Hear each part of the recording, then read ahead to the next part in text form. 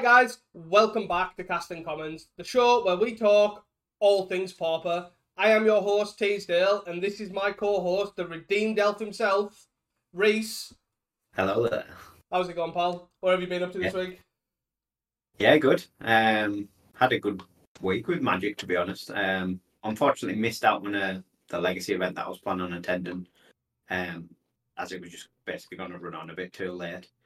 But the upside of that meant I was able to play in the Saturday challenge,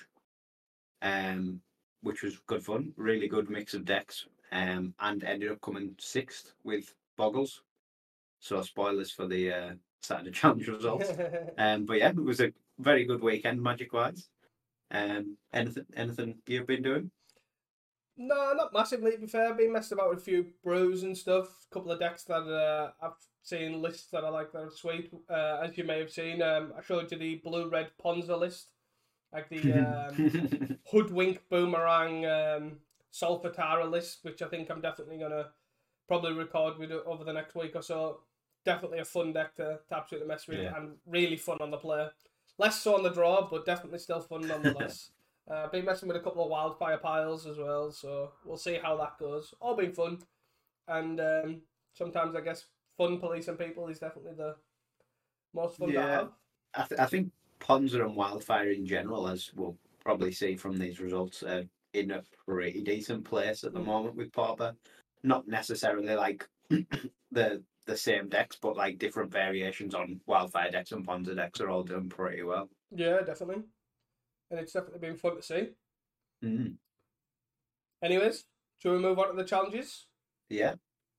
So the Saturday challenge, I guess, the 27th. Yeah, it was a sweet one. Won by Gardens, as you will be pleased. Let's go!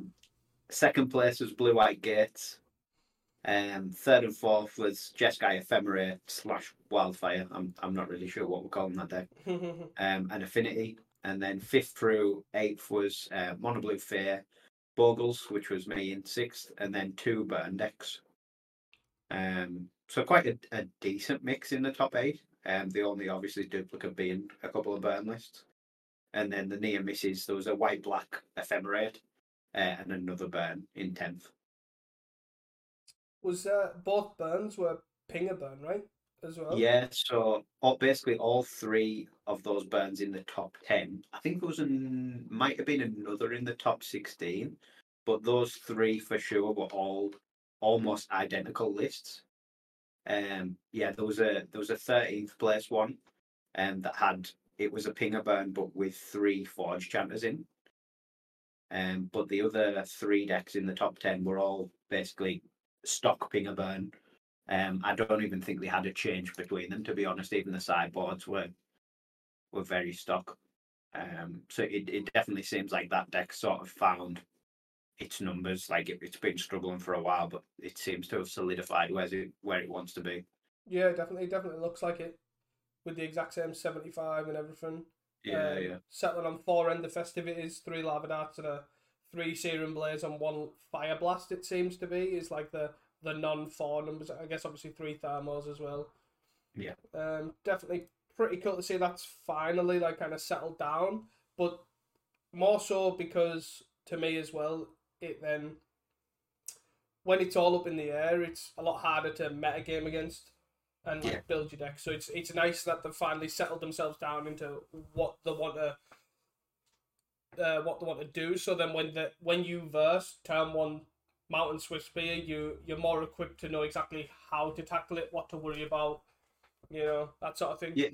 Yeah, definitely. I think we're in a place now where you can put good money on. Right, this is what this list is gonna roughly look like. Yeah.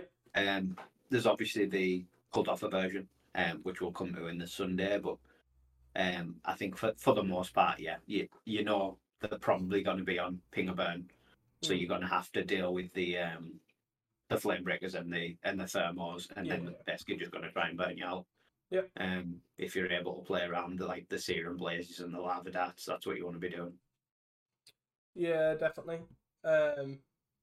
Yeah, definitely an all-round pretty good top 8 to me as well. I'm pretty happy to see, as I say, like a lot of unique decks with only 2 burns in the top 8. Seemed like a varied top 16 as well, roughly 2 from memory. Yeah, there was obviously the extra 2 burns, but apart from that, it was pretty mixed. There was a couple of Ponza, yeah, the 3 Ponza actually more than a couple, and another like the red white, rather than the black white ephemerate. Yeah, and another Gardens as well, sneaking in 16th place with a couple of Shambalangasts in the main.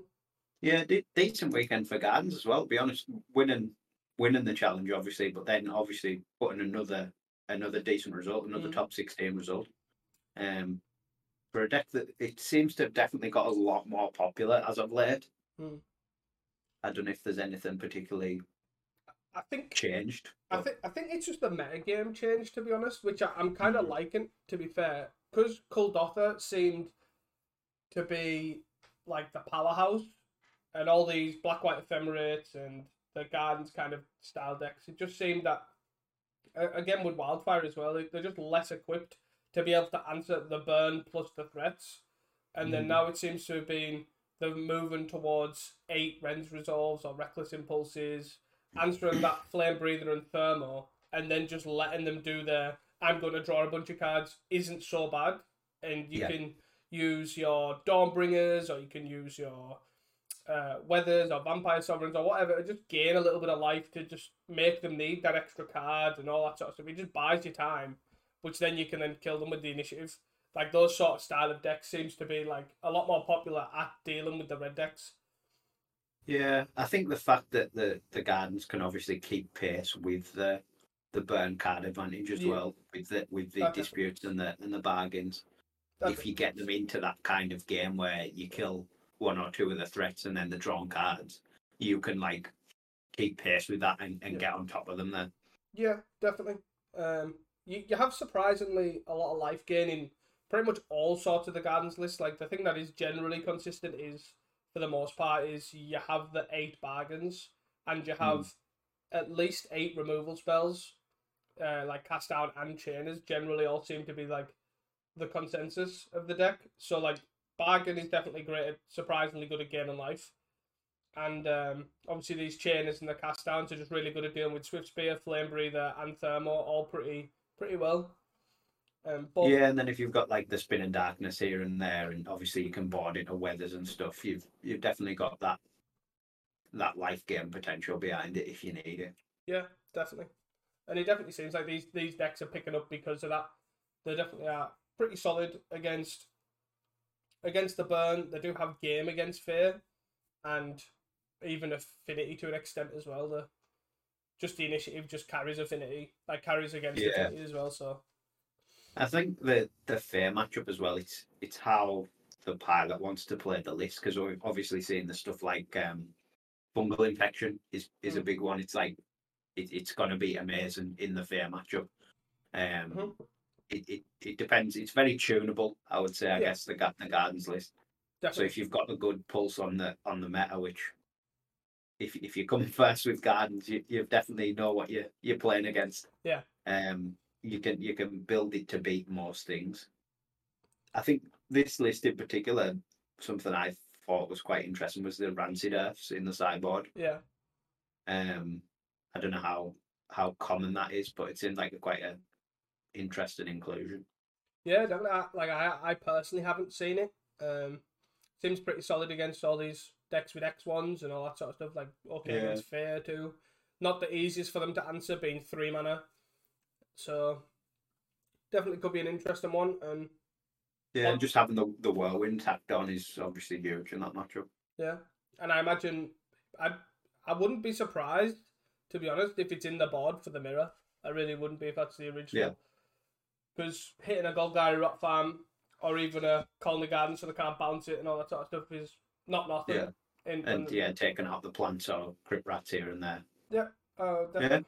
I definitely wouldn't be surprised if that's why that was for. Definitely. But yeah, it's a super cool top 16 really. The variety is there at the moment. Obviously Burn shown it's still one of the better decks. Yeah. but there is stuff there that's beating it, and you can pretty much play a version of anything you want. Like we've got that black mid-range deck, we've got a Gates deck, we've got a Wildfire deck, got the Artifact deck, got the Mono Blue Fair deck, got the Enchantment deck. So it's definitely cool to see. Yeah. Do you want to do a quick run through of how your challenge went? Yeah, it was a fun one, to be honest. Round one, I won versus Fams. GN was piloting. I think he got unlucky in game one where I was able to make him use his one of Prismatic Strands before he could start looping it with his Archaeomancer. So I think as soon as he used that, his game one, he was going to be pretty tough. Round two was Affinity, which I believe was mogged. They were pretty close games. I ended up winning game 3 by using the Vitality Charm I boarded in to give +1/+1. Yeah. And it was the one damage I needed. So that was sweet. Round 3 was against Burn. With Boggles against Burn. If you just play around, then the festivities, it's an easy matchup, really. Yeah. It's not too much trouble. Round 4 was against Ponza, which was quite an interesting matchup. Like, if they're on the play, like, they are pretty advantaged against you. If they can just go, like, turn 1 Elf or turn 1 Sprawl into Thermocast, you really struggle. I'm trying to think what I've wrote down. Oh, I basically I boarded in the Pro Red Hawk, because all the removals red, and not being able to be chumped by little like Arbor Elves and stuff is pretty big, and it means it's sort of the same as the 2-mana Elf slot, but you can tap out to play it because they can't just untap and cannonade it away. Yeah. So I ended up boarding that in. He stranded basically all my cards in my hand, but I'd got a Sentinel Eyes and a Rancor on it, and it just ended up carrying the game. I don't think I cast any other spells after that because I had no lands left. You luckily didn't find an Altasaur, I take it. No, I didn't. Round 5 was against Mavani's Gates, which he ended up coming second. There were close games. Unfortunately, I mulled pretty badly in game 1. I think I mulled to 5, and in game 3 I mulled to 4, which was unfortunate. But yeah, he is a super clean pilot. He's clearly very experienced with the deck. Yeah, if you're going to lose to a gate pilot, very well. If you're going to lose to a gate pilot, you might as well lose to one of the best gate pilots there is nothing. That man knows how to brew any gate deck, I can tell you now for free. He is insane when it comes to all sorts of brews that he's played for gates, so definitely no shame in losing to the gate master himself. And yeah, I think when they go up to 4 Prismatic Strands and you're only on the 1 of damage can't be prevented in the sideboard, it is tough. And then round 6 was against Jeskai, that FM Wildfire that came third, which was Easy Grotto, I think, played it. And yeah, that's just a horrendous matchup. Which was unfortunate because when I top 8'd, that was my run it back into the top 8 was my first game was against him. So yeah, that was rough. He definitely had 100% of the fun in both of those rounds. But yeah, it was good experience overall. It was a fun challenge to play in. Obviously, until the top 8, I played against all different decks. And yeah, really good. Did he just see the Dawnbringer both games early, or was it just a bad matchup overall? Like he countered the Bogle, or what went wrong? Yeah, I think the way the decks are sort of built, it's just very well set up to beat what Bogles wants to do. You've got the Dawnbringers and the ability to flicker it. Yeah, I think he's seen Dawnbringer in both the top 8 games and the round 6 games, which was unfortunate. Because I think he only has one game won. Yeah, it is. Yeah. But yeah, the ability of the Dawnbringer and then just to sit behind counter spells, like ramp ahead of you and then sit behind counter spells, was tough. Yeah. And the Destroy Evils was quite awkward because normally I would have probably boarded in the Hawks to bring in, because obviously all the clears are red, all the removals red. So it's essentially got hexproof, but then the 2 Destroy Evils in the sideboard sort of make that plan a bit awkward. Because they can just use the kill mode on it rather than the destroy enchantment. Yeah. Like, I think if that card was just destroy artifact or destroy target creature with toughness 4 or greater, I'll just snap bring in the Hawks, but then you can't really. Yeah, like unfortunately he's already bringing in the Destroy Evils anyways in each. Yeah. So it's a bit awkward for you to just bring in the Hawk and then just get Destroy Eviled. Definitely. But yeah, I think I agree. Like, even with only the one Dawnbringer, obviously they've got counter spells where they can just focus the counter spell on anything that increases your toughness, and then just sit there and hold until they get a smash to dust or what have you. So it's definitely not just the Dawnbringer, but does seem like an awkward one, because even Augur, just sitting back on an Augur and preventing toughness will be awkward for you too in some scenarios.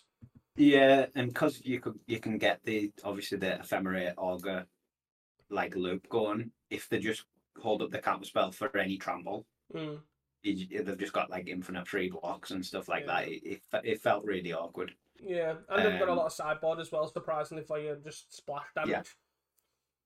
Yeah, the 2 Destroy Evils, like we mentioned, he's got another Dawnbringer and a Breath Weapon and a couple of Rovoke Existence. Yeah, which are all probably not specifically for you, but they also help against you, if you know what I mean. Yeah, and obviously the Lightning Bolt and Screds, you can just take them out right away. So he's got a lot of space to bring that in as well without losing any engine cards at all. Yeah. But yeah, nicely done, nice showing. You can definitely add yourself to the pilot count for Borgles. There's now 3 pilots who have top 8 with decent results or whatever it is. Yeah, he got a rep. It's the deck performed really well. Up until sort of the last that round 5 and the one of the games against the Ephemerate, I didn't really mull that hard either, which was nice. But yeah, it performed really well. Felt like I had a game against nearly every deck. Yeah, was good. Yeah, nicely done. Would you like to move on to the Sunday? Yeah. If you've got nothing else. No, I've got nothing else. Yeah, so Sunday we had first place was Blue Black Fair, which was quite nice to see. Second place we had Jeskai Wildfire or Ephemerate, another one, and then third we had a Burning Tree Kuldotha.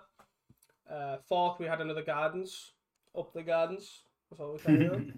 Fifth was a Walls again, another top 8 for Walls, similar to last week. And 6th, 7th, and 8th was Ponza, Jeskai Wildfire again, and another Ponza, with 2 near misses being a Ponza and Affinity. So this is obviously very different to the Saturday challenge, even in terms of decks that top 8'd, and also in what seems to be doubling up or showing up a lot. We had obviously a near miss of Ponza, right, which came I think it was 3 decks in the top 16, maybe 2 of Saturday, but Sunday had obviously 3 decks basically. Yeah, I think there was 3 Ponza in the top 16 of Saturday, and obviously 3 in the top 10 of Sunday. Overall, it was really well represented and performed really well over both weekends. It seems to be in a really good place at the moment. Obviously, these were all red green Ponzas. They weren't like the blue green that we seen last week, but it seems to be in a really good place. I don't know if that's maybe obviously the amount of different decks we're seeing. It maybe has a better game against playing against different decks rather than just verse and burn all the time. It's obviously not an amazing deck to play against burn, but if you're planning on versing a bunch of stuff in the blind, it's probably a nice place to be. Yeah, I think like I've wrote here basically. I feel like it screams anti meta is how Yeah, I'm seeing it. It definitely seems great against the decks that are also really good against Burn and Fear, which are to me still the decks that to beat. yeah. And then, but also it's not unwinnable against Burn and Fear. Like, don't get me wrong, it's probably not well positioned, but it's definitely not unwinnable by any stretch. So I can definitely see Ponza beat like getting an uptick because of that. Like it's definitely great against all the decks that are really good against Burn, like Gardens, Black White Ephemerate, Jeskai Wildfire, all seem fairly solid. Obviously you've got Avenging Hunter, which to me anything initiative just screams this deck is really good against Affinity Mm. because initiative is just hard carrying against Affinity to me. Yeah, yeah. So yeah, But definitely yeah, seems like a great one. it's a cool again a cool top 10. Mm. Um, not as varied as the Saturday, but it's still a lot of different decks in there. Obviously, the burn is now a burn and tree called Orpha variant rather than the Ping of Burn. Um, no mono blue, but it wasn't far away. I think it was 11th, just behind Affinity. Um, but that was the Bind the Monsters Spire Golem version, so that was a bit different as well. Yeah. We also had obviously a fear, like a blue black fear, which Yeah, obviously took the whole thing up, took the win, which was quite nice to see too. Nice to see blue black showing up. yeah, and obviously the double shown again from the Jeskai FM Wildfire deck. Um, Ephemerate's a super broken card, Yeah. and Wildfire, especially at the moment, like we said earlier, seems decently well positioned. Like it Mm. doesn't have to be in this Jeskai shell, but it seems like it's in a really good spot at the moment, especially with the amount of Ponza knocking about. You probably want to be on those artifact lands Yeah. if you can. Um, and yeah, it's just such a good ramp spell when you are on those. Yeah, it's definitely a good one to have, especially against Pons. As you say, game one, it's free enough that any of these bridges are just gonna stay around. You're not gonna be too worried. Yeah. The blue black fair I think was the most interesting deck in the top eight for me. It was something that I didn't really expect. Like I wouldn't have guessed that would be in the top eight, let alone win the whole thing. Yeah. Um, it wasn't a particularly different blue black fair from what we've seen before. It had like a couple of new one offs, like it had a couple of the Capenna fetch lands, trying those out. And then it's standard random one removal spells with like Devour Flesh, Cast Down, Echo and Decay, and a Spell Pierce. But yeah, it seems a fairly stock blue black fair from what I've seen. Yeah. Must have just hit it on the right day. I'm not sure what it played against through the Swiss, but yeah, it must have just pulled some decent matchups. Yeah, definitely. Interesting sideboard as well with all sorts of different one-offs. Like we've got a Balaged Scorpion, which has kind of flickered in and out of like black white ephemerate, and I've definitely never seen it in blue black fern. It's definitely sweet to see it here. Pretty good, pretty good one with all the thermal alchemists and the casting flame breeders and the Yeah. monstrous with spears about.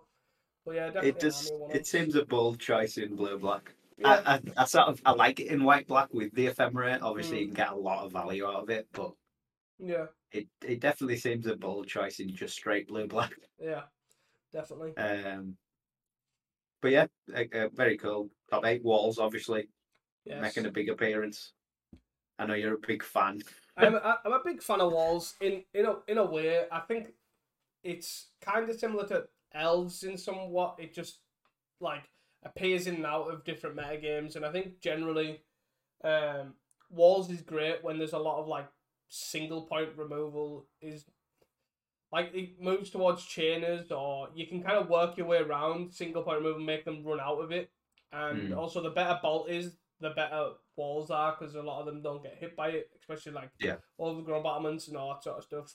And it's definitely cool to see that it must, and it's also got a really great like Ponza matchup too. I would say because you yeah, don't need your lands once you're most of the way there. They don't get to a high enough land count to realistically scred away your walls very quickly.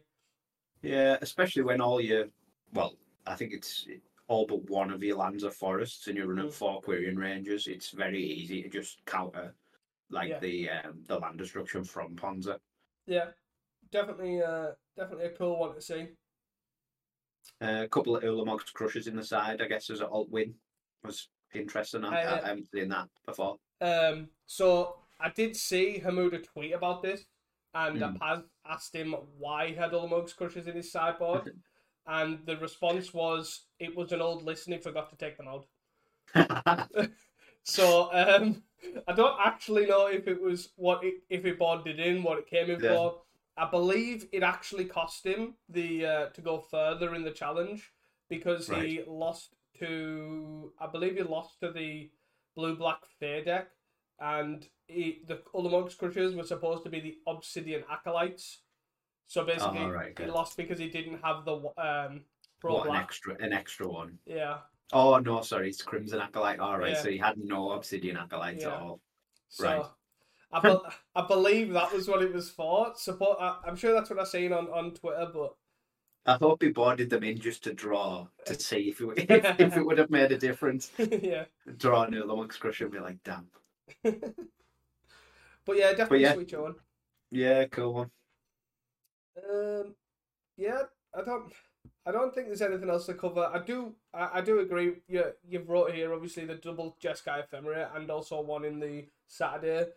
I hate versing that deck also. It's the most unfun deck to play against. Like they definitely have the higher percentage of fun for the matchup. Yeah, that is. They seem to hoard the fun. Yes, that is definitely true. It is a very good deck, but it is a very infuriating deck to verse, I think. Yeah. Just the way it plays the game and the way it wins the game is a tough one to just sit there.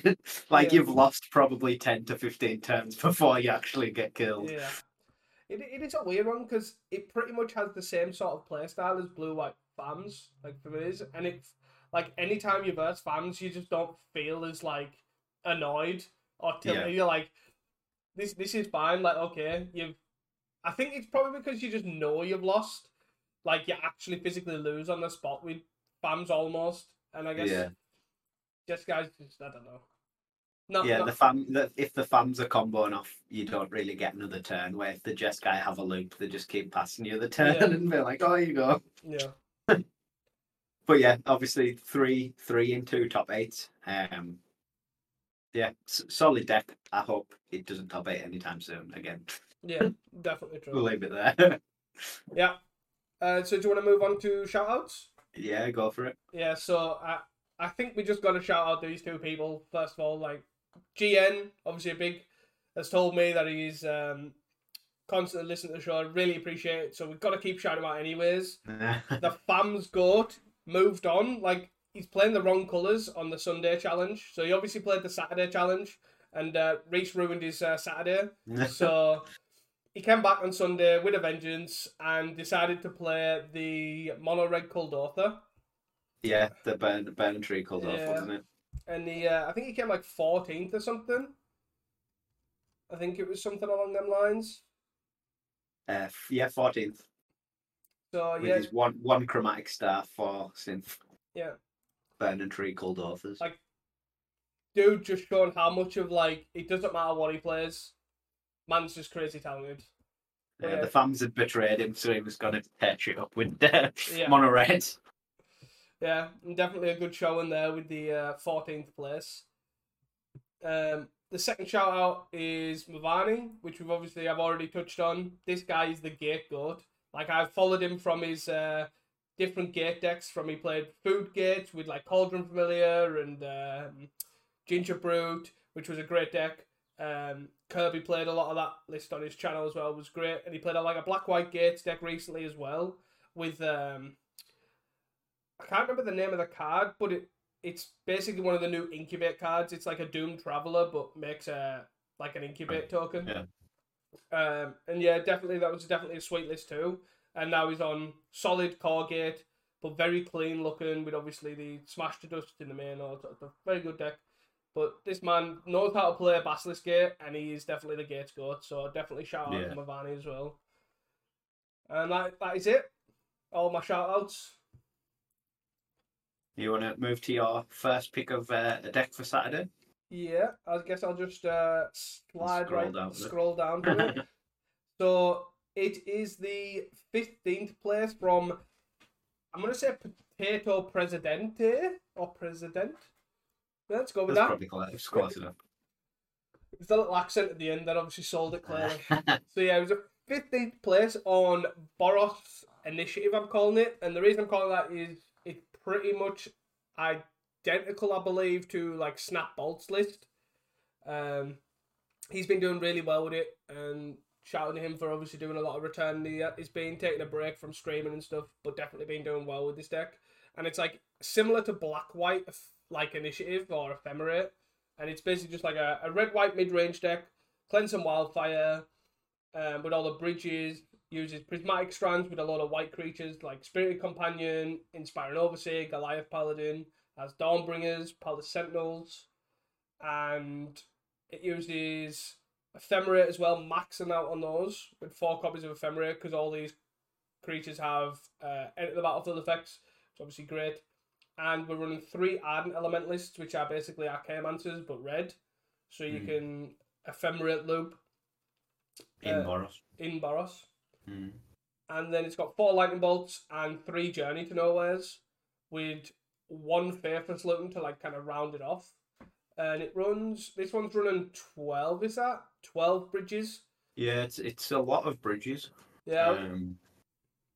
Very committed to the bridge. And I think, to be fair, what I'm finding with Wildfire decks at the moment to me is Wildfire decks are great when Wildfire's not needed, if that makes sense. It plays well when you don't draw it. So there's a lot of like old school like Jund Wildfire or I'm trying to think of other Wildfire decks like the red-black one that Snapbot again ran. Like they need Wildfire on too. You are so top heavy with your boarding parties and your Altar Saws and all that sort of stuff that you need to have Wildfire on too, really, to like have game. Where if you don't draw Wildfire here, you don't really care. Like it's fine, it's obviously great, but you've still got Spirit Companion, you've still got Inspiring Overseer to play, you've got your Dawnbringers as well. Like you're not really too bothered, I wouldn't say. I think that obviously the Lightning Bolt and the Journeys go a long way into making that something that you're not as fussed about, as well as the Dawnbringers. I think Dawnbringer at the moment is like the secret MVP of the format. Yeah. It's just really good against basically every deck. But yeah, having those decent 1 and 2 mana removals and or like clog up the board guys means that if the games that you don't have turn to a Wildfire, you're not just dead in the water. Yeah.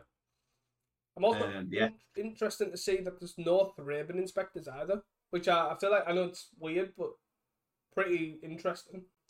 Yeah, I guess that again might have something to do with the sheer amount of bridges that it's on.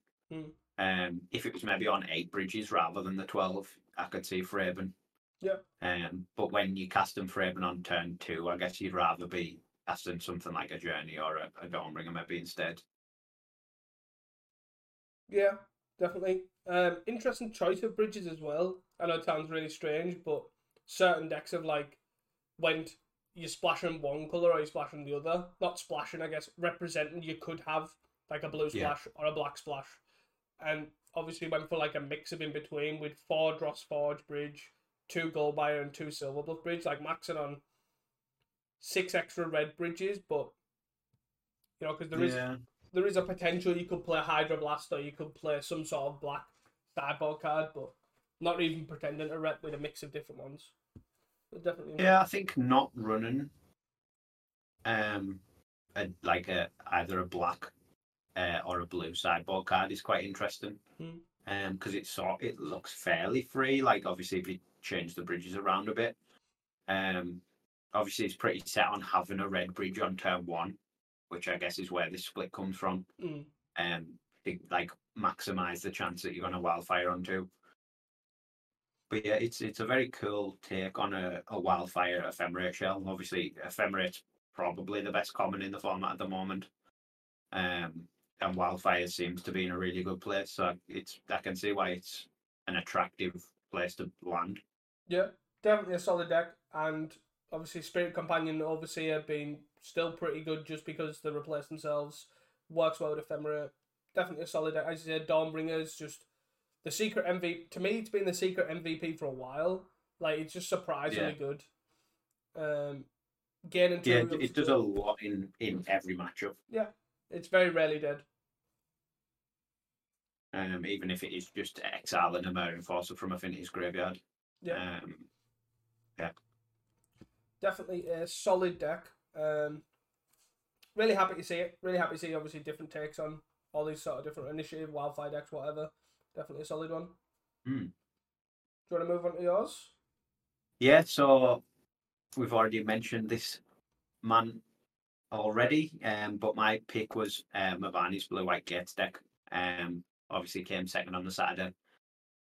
He went 6-0 in the Swiss, and then nearly lost it right to the end. Ended up at Amershurman 8-0, and lost in the finals. It's just a very clean Gates list. You often see them playing all sorts of random stuff, but it's just straight blue white. But 2 Smash to Dust in the main, just off the free essentially heap gate, and choosing red on one of the other gates. And then the sideboard again is pretty clean. 4 red blasts, 4 blue blasts, 4 dust to dusts, a couple more Smash to Dust, and a 1-off Pyroblast. Just a very solid, looks well honed blue-white gate. Yeah, definitely. Again, I think pretty clean, as you say, and really well positioned and well thought out of the meta. Like, obviously, you've got 4 Prismatic Strands, you've got 4 Sacred Cat, 2 Dawnbringers, which all seem fairly solid against red, just to have access to them, and then swapping that round, considering Phase, the other archetype to obviously meta against. You've got 4 Squadron Hawks, which obviously great in the air anyways. You've got Dawnbringer, which again another card that's surprisingly good in that matchup. Yeah. Good at blocking obviously all the ninjas. Kills one of them. All the ninjas, yeah. Kills one of them. Yeah, definitely. You've got 4 Modern Age again, another card that's an absolute house against Fear. You've got 4 counter spells and a dispel, and then the 2 Smash to Dust as well. All solid cards, and then additionally from that you've got 2 extra Smash to Dust in the side and 5 Pyroblast effects. So it's definitely well thought out, and there's no 2 ways about it. Yeah, I think with the gates, obviously you often see just like playing every colour under the sun. They're just going almost straight blue-white in the main, with the free red splash in the side for the strong sideboard cards with the blasts and the Smash to Dust. It just seems a really good way to do it. Yeah. No, definitely agree. Interesting to see what the choice was in 3 Preordains. I guess is the only thing that stands out to me. Like at that point, I'm guessing just pure space. Like if you want to cut a card, I guess Preordains not the worst to replace, like to take out. But yeah, obviously you've got your Brainstorm Squadron Hawk combo anyway. Preordain's nice to have, but you like you say, you can lose 1 or 2 if you need to. Yeah, definitely. I guess I'm also surprised that he went for the Azorius Guildgate. I'm actually not surprised. I kind of like it. Like some of them seem to go for like Cliffgate or something that has some sort of utility, but just having access to just blue-white mana is fairly strong. To be fair, it'll be surprisingly good how much that'll make your mana so much better than. Yeah, I think especially in game 1, if you're leading on that, it means you're set on either casting your Modern Age or casting your Squadron Hawk on turn 2. Whereas if you are running the random like Cliffgate, as you say, you can pick which one you want to cast, but then if you draw the other one, it's sort of stranded for a bit till you establish your mana. Yeah. So yeah, I do like the Azorius in the main. The only card I sort of haven't been that impressed by is Guardian of the Guild Pact. Like at the moment, it used to seem like it was this 1-hit kill sort of guy. But it just doesn't sort of seem like that at the moment. I'm not sure why. I know in our games I was able to block it with like Slippery Bogle. And it just seems like a lot of decks now have just random answers that they're playing for it. Yeah. That they're not playing specifically for that, they're just playing them in general. And the 4 mana at the moment, like with how low to the ground everything seems to be getting, is a lot as well. Yeah, I can definitely see that. I think, yeah, the card just gets answered by quite a lot. There's a lot of obviously chainers in the format anyways. And that sort of cleans it up. And then, as you say, if you're committing to Guardian, you generally put yourself in a position where you're just like, right, okay, I'm racing you. And a lot of the times there is just a lot of decks that just are prepared for that. Where I imagine if you just take a step back and Basilisk Gate a Sacred Cat for the most part, you'd probably just win that game anyways. Yeah. So yeah, I can definitely see that, and I'm not surprised. I wouldn't be surprised if we get back into a place where is it Coalition Honor Guard was at a point where the 2/4. Yeah, that takes its place again. Like, I wouldn't be surprised, just because there is a lot of hate for Guardian. Yeah, that'll be an interesting one. Obviously, it gives you a lot of game against the mirror. Yeah. Stuff like Baubles, Heroic, etc. Yeah. But yeah, I thought it was, again, worth mentioning. Obviously, a mega run into the challenge. Shame he didn't come first with a run like that, but it was good all the same. Yeah, definitely. He definitely is a house with Gates decks, as I've previously mentioned. And nice run and nice showing. Do you want to go on to your Sunday pick? Yeah. So with Gardens obviously doing really well, let's just say it's no surprise I chose a Gardens list. I haven't chose Gardens for quite a while, to be fair. I think we've went like 3 or 4 weeks without me picking a Gardens list. But I think you've probably got to mention it in every week. Oh yes, yeah, of course. But yeah, this list's a very clean looking list. The 21st place from Brassator, I'm gonna go with. Yeah. And basically, he's gone 20 lands with 4 vaults, 4 Vault Whispers, 4 Golgari Rock Farm, 4 Calney Gardens, 2 Bogs, and 6 Swamps. So he's maxed out on Rot Farms, maxed out on Vault Whispers. No Barren Moors, no Crystal Grottos, just no messing in the mana base, which is interesting to start. Additionally, went to 12 creatures with 4 Thorn of the Black Rose, 4 Crypt Rats, 4 Avenging Hunters, and just that's it. No Larmor Visionaries, no Guild Swarm Prowlers, no Shambling Ghasts, just again, no real messing, like just a clean creature list. He's gone for the removal spells being 4 Innocent Bloods, which is pretty nice, 4 Chainer's Edict, and 4 Cast Down. Again, just full-blown clean list on removal, no Snuff Outs, no Spin and Darkness, no Fungal Infection, no other interesting tech choices. And then he's gone for the standard they've gone for the standard Deadly Dispute, Reckoner's Bargain, and Wellspring, just full 4 of again. But he's also running 4 Dark Rituals too, which is again another interesting take. I just think the list overall is just very interesting, very clean looking. Yeah, I think a list like this is how I would build Gardens. Like, you're not faffing about with all the random 1-ofs and 2-ofs and 3-ofs. It's just, this is what I want to be doing. And these are the cards to do it with. Obviously, the 20 lands is pretty low. You can sort of get away with it with the Rot Farms, giving you that extra space. But obviously, the Dark Rituals sort of help with that as well. If you are going turn 1 tap land, turn 2 Thorn, you're gonna hit the rest of your land drops. And you've got the power draw of Gardens with the Wellsprings and the Bargains and the Disputes anyway. So I can see that being a reasonable place to settle. It doesn't seem as good with all the Ponza running about if you're leaning on this Rot Farm as much, but if you can dodge that matchup, it seems solid. The Innocent Blood's a cool one. I haven't seen that in Gardens for a long time, and when I did, I think it was like a 1-of or a 2-of. But yeah, just doubling down, straight 4 Innocent Blood, 4 Chainers, 4 Cast Down. Doesn't seem like the worst place to be. You're definitely not losing to Terra. No, definitely not. But it is interesting because it does have some sort of also it's like it's not as free as it would be in like say like blue black teachings or those sort of creatureless decks where innocent blood is just a one mana edict.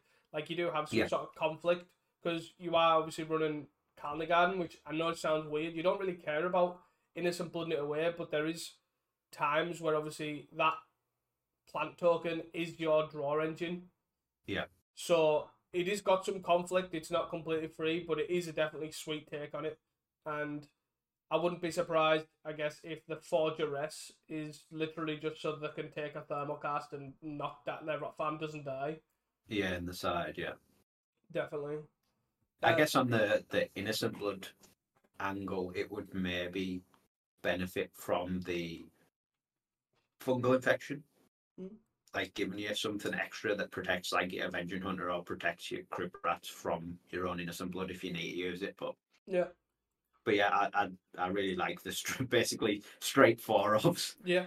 20 lands, straight 4-ofs. This is how we're playing it. Even the sideboard, 4 duress, 4 weather, 3 relics, 2 fengrons, and 2 nauseas. It's again a clean sideboard. The fengron seems a bit interesting. There's not a huge amount of artifacts. Obviously, you've got the vault and the well springs, and then I guess you're just leaning on the treasures. Must be enough, but it does seem fairly low. Yeah, definitely on the low side.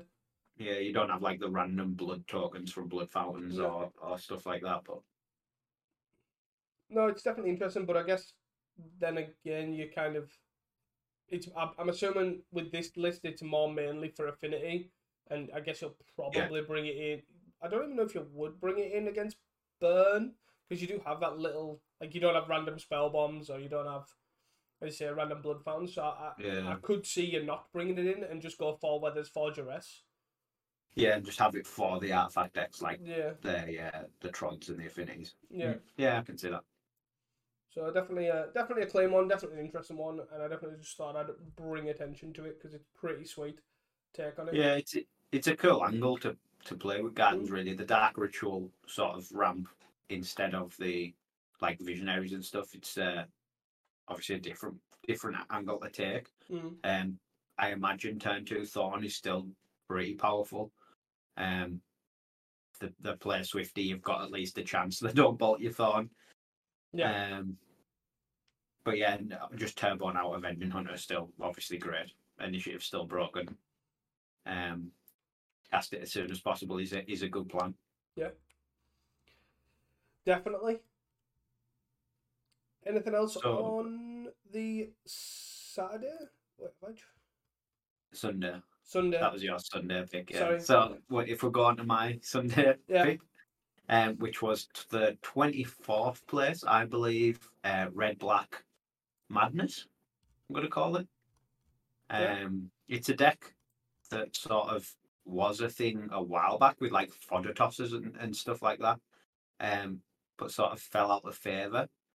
And it's nice to see it sort of come back and do something. 24th in the Sunday challenge.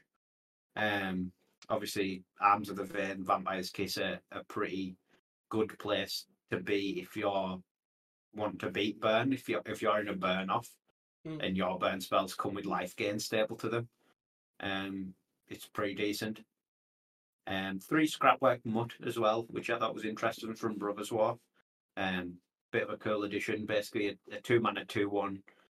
When it ETBs, you can discard a card if you do draw a card, and it's got Unearth for 1 red. So you can pitch them to the other stuff and unearth them, or you can pitch stuff to it. Seems like a fairly decent addition to the engine. Yeah, definitely. Shone when I've seen it play, so definitely a sweet addition. But yeah, just a deck that we haven't really seen in a while. Obviously, it's only got 11 creatures. It's got Kitchen Imps, 4 Epicures, 4 Kitchen Imps, and 3 Scrapwork Mud. It sort of feels like it's sort of missing that Swift Spear powerhouse creature slot that Burn does have. not necessarily Swift Spear, but something in that Yeah, vein. yeah, Obviously, the tap lands are a bit of a killer for yeah, something like that, unfortunately. definitely. With the 4 bridges and the 3 Carnariums. I think if it got something like that, like the 1 mana really strong threat, it would probably be a lot more of a contender. Mm. Because obviously the card advantage engine of the discard plus madness cards is decent. Yeah, And being able to leverage like the arms and the fiery tempers in a deck is strong. But yeah, I think it is just lacking that one really good threat. yeah, I can definitely see that for obviously the mid-range piles or whatever. Like when you're versing those sort of decks that want to go longer, like you're missing that big threat. Previously, I guess people have played. I can't remember the name of the card. Is it like First Sphere Gargantuan or something like that? And it's like a 6 mana 5/4 that Phyrexian rages, and then has Right. Unearth for 3. Right. Okay. Yeah. So like I've seen those in the past, like in the sideboard, and they're just a good way of getting like a really big amount of damage. Obviously, being a big threat that just smack take 5, like a big ball lightning that draws a card. But as you say, like having arms and vampire's kiss and stuff is just a great place to be when you're against burn. And generally, I feel like that's where it shines, is just having that. Just generally, okay, you now need another spell. Okay, I cast this, you now need another spell, and it's just churning through its deck, gaining life while also killing you is a great place against burn. So definitely a solid one. And you also get a run Galv Blast just by having Scrapwork and Bridges and the Mirrodin lands. And Yeah, with Epicures the Epicures as well, yeah. and even 2 Deadly Disputes, it's sort of just got incidental loads of artifacts. Yeah, and obviously you get the bloods off the Vampire's Kiss as well. Yeah. So you do just end up with a bunch of stuff. It's a deck that there's definitely potential there. I do really just think if it could have a Swift Spear threat, like that it can play early and get sort of 5+ damage out of, it's probably going to be a lot better. Yeah. I guess Kitchening sort of fills that role, but it probably doesn't come down as early as you'd like it to. Yeah, I think it could, but as you say, with the most part, with 3 Carnariums and 4 Drossforge Bridge, like it's just not really happening until turn 3+, and at that point it's a bit late to be doing max amount of damage. It's probably getting 2 to 4 damage in, I guess, maybe. Yeah. Which might be good enough, I guess, when you're still drawing cards and replacing itself while, Blood and Faithless Loot and stuff, so. But yeah, cool deck to see come back in some capacity. Hopefully it continues to get new tools and we can see it develop a bit more. Because the Madness core is obviously, there is power there. And being able to utilize blood tokens to get there is obviously very good as well. Yeah, I also think another thing to note, I guess, is with Affinity kind of, I don't want to say taking a down tick or a downtrend in general, but like just generally not seeing as much Affinity as you would used to in challenges. There's probably less like Gorilla Shamans, which is also really good surprisingly good against this, because most of its engines just blood tokens. So I've had I sort of half agree with that. There is less Affinity, but I just don't think there's less Gorilla Shamans. Yeah, I guess I think people are still packing all the Duster Dusts and Gorilla Shamans that they used to pack, even though Affinity's just not really there. Yeah, it's a bit of a weird one. It is a strange one, but I guess to me there is, if you are gonna the hate for, I would say Bridges is still there, but I feel like maybe not Gorilla Shaman. I'm unsure. Like I say, I haven't checked how many Gorilla Shamans there has been in challenges, but it does feel like maybe there's less. I'm unsure, but there's definitely a lot of Shattering Blows and Dust to Dust and Revoke existences around. That's for sure. Because obviously Jeskai Ephemerate is also a big contender in that, and you kind of want answers to them. Yeah. But, yeah, I can see it. it definitely feels like there is still a lot of random gorilla shamans, just like one-offs here and there, like in the gardens lists and stuff like that. Definitely. Which are maybe starting to get a bit out of place. Yeah. But yeah, if that drops, obviously the blood token engine becomes a lot more viable. Yeah. But I suppose that is a big downside to that engine, is it's so easily disrupted by gorilla shaman. He just destroys it really. Yeah, definitely. So do you want to move on to our recap of what we thought would happen last week? Yeah, let's go for it. So our first one was hopefully that the diversity in pauper will continue, which to me it definitely has. Yeah, 100%.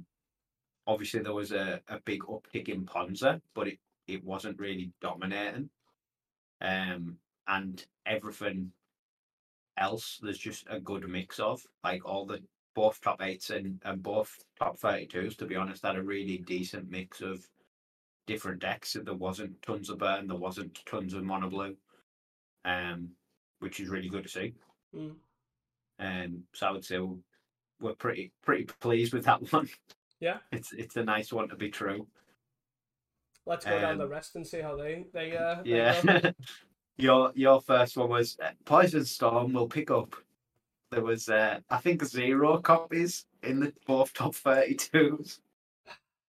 Just people aren't realizing. You can fact check me there, but I'm fairly sure that's correct. I would like to see how many were actually played. So, in total. In total, so on the Saturday challenge there was 0 copies, and on in 50 decks. Yeah, and in the Sunday there was. Let's see. There was 0 copies again. There actually was more slivers and more mono black burn and mono black control than there was Poison Storm. Yeah, so I think that one was maybe a miss. Maybe you predicted it for next week instead. Yeah, actually, maybe that's what it was. Just clearly, people haven't realised the potential of Poison Storm. Nothing to do with how much Ponza and Raze is knocking around. It's got nothing to do with that at all. But it's all about people haven't realised the potential of the deck. Obviously. Yeah, when you see all the mono red decks have 4 Rays in the sideboard, and then Ponza's like one of the most played decks. It's definitely not the greatest place to be with your enter the battlefield tapped lands. Our next one was that the mono blue split would be more apparent, like we would see both versions of the decks appearing, which again I think that is happening. There is the snapped version with the Brine Barrow and the Golem version with the Bind the Monsters in both days. There wasn't a bit of a mix that I noticed, like a version running both. I haven't seen one of those yet. But the 2 different versions definitely seem to have solidified and both be represented. So we weren't too bad with that one. No. Your next one was we will see Rug Ponza next week.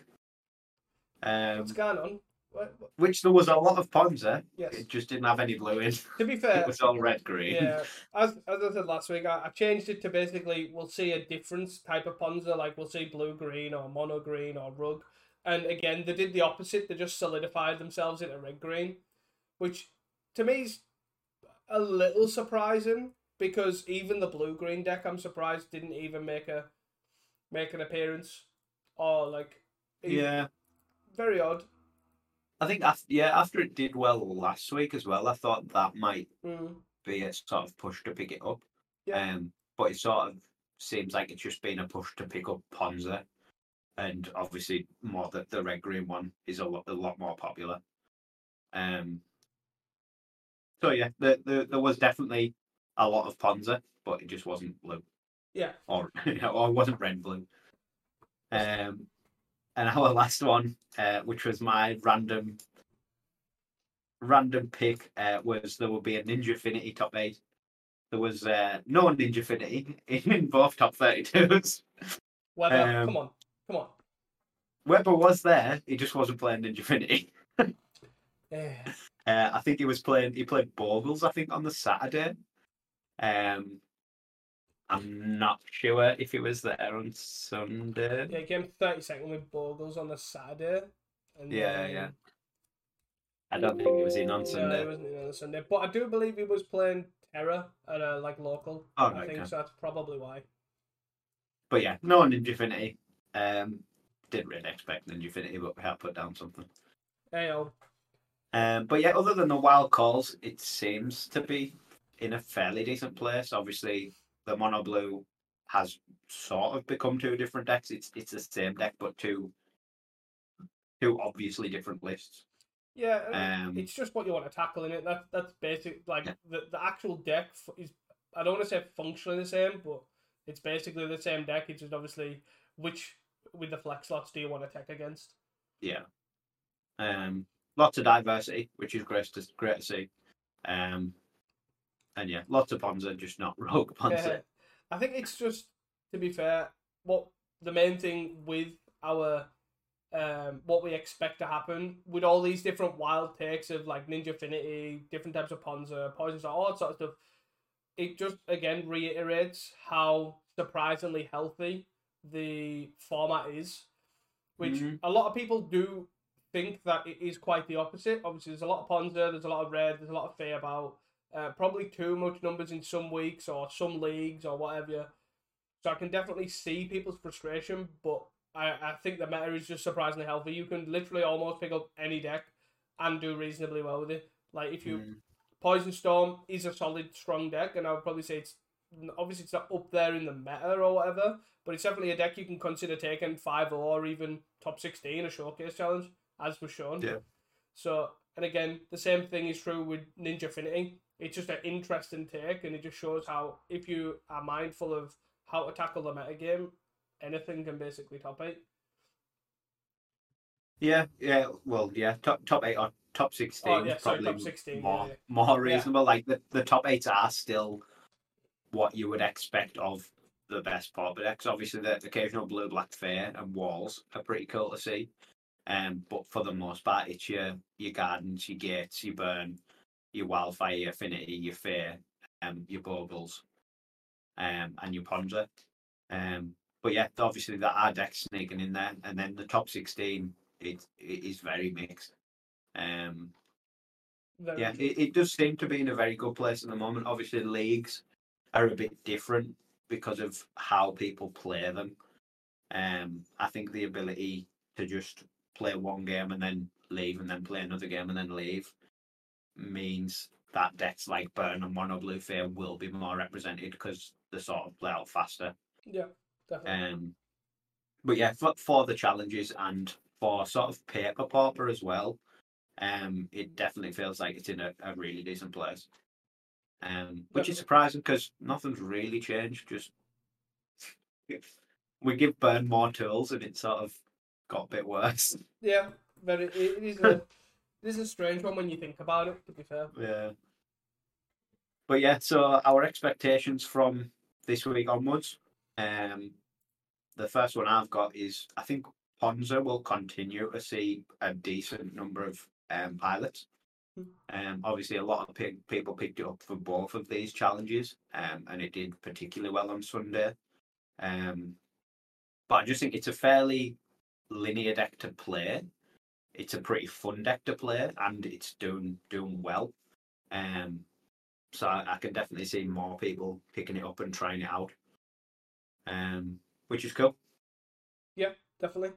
I'm not gonna lie. I didn't really have any expectations for this week, as you can tell by my blank screen recency. But yeah, I think the meta is super diverse and super interesting. And as you say, I think Ponzo will take a big push. Um, what I'm gonna go with, because I'm completely not winging this, I think. How do I want to put this? I feel like we'll see the Burn and Treacle Dotha Burn overtake the Pinger Burn in popularity next week. And Yeah. my I don't really understand my reasoning for this, and I don't really understand why I've come to this conclusion. I just have a feeling that basically people are preparing more for the pinger burn, as you said, like it's seemed to have stocked itself out. That effectively some sort of Kuldotha burn is going to get under all these decks. I can see that. Obviously, it did. It was less represented, but it had the better result from the 2 weekends. It came third, whereas the other burns were like seventh and eighth. Mm. And with a lot of the burn decks being this pinger burn, there is a lot less like suffocating fumes style effects in the non-red decks. Mm. I think its biggest issue will be in the pseudo mirror, like against the pinger burn, where they're just stacked on and the festivities and stuff. Yeah. You're basically priced into, right, I have to hold my Kuldotha for a bushwhacker turn. And if you can get that mana online fast enough to compete, Yeah. because you can't just like turn one a Kuldotha, turn two a Kuldotha, and leave it there because they'll just wipe it for one mana. Yeah. That is definitely true. But yeah, I can definitely see it. It's a cool take on the deck, opposed to the pinger burn. It's nice to see they've gone two very different ways. And as the sort of like fumes esque effects go down, or as like the weather effects go up, the repeatable damage as well is good. But yeah, I don't think that's the wildest take. I can definitely see it, especially with having that third place result. Yeah. Definitely. I think a lot of people will try it out, as GN has shown. Yes. Trying it instead of farms. Yeah. He's clearly thinks there's something worth trying there. Definitely. Do you want to go with what your second take will be, or? So yeah, again, I think we're just in a pretty decent place with Pauper right now. So that, yeah, I don't really have another take. Obviously, the increase of Ponza. Other than that, yeah, I don't have one. I'll leave it there. I think if we continue to see the variety that we are, I'll be pretty happy. Yeah, it's definitely true because it does feel like the challenges are definitely in a good place. That is for sure. I don't really. I don't have a second take, but I feel like I'm gonna try and go for something because I just like to put something there just in case it goes off. You know, you never know.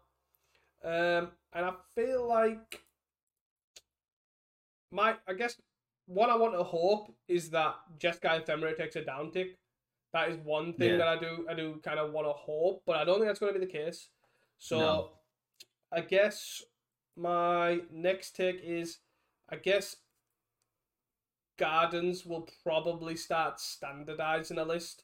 Like they'll very much, because the minute Gardens to me is very all over the place, and that is a definitely big thing that I do like about the deck is bar this small engine or core, everything else is all over the place and you're free to express exactly how you want to tackle the metagame.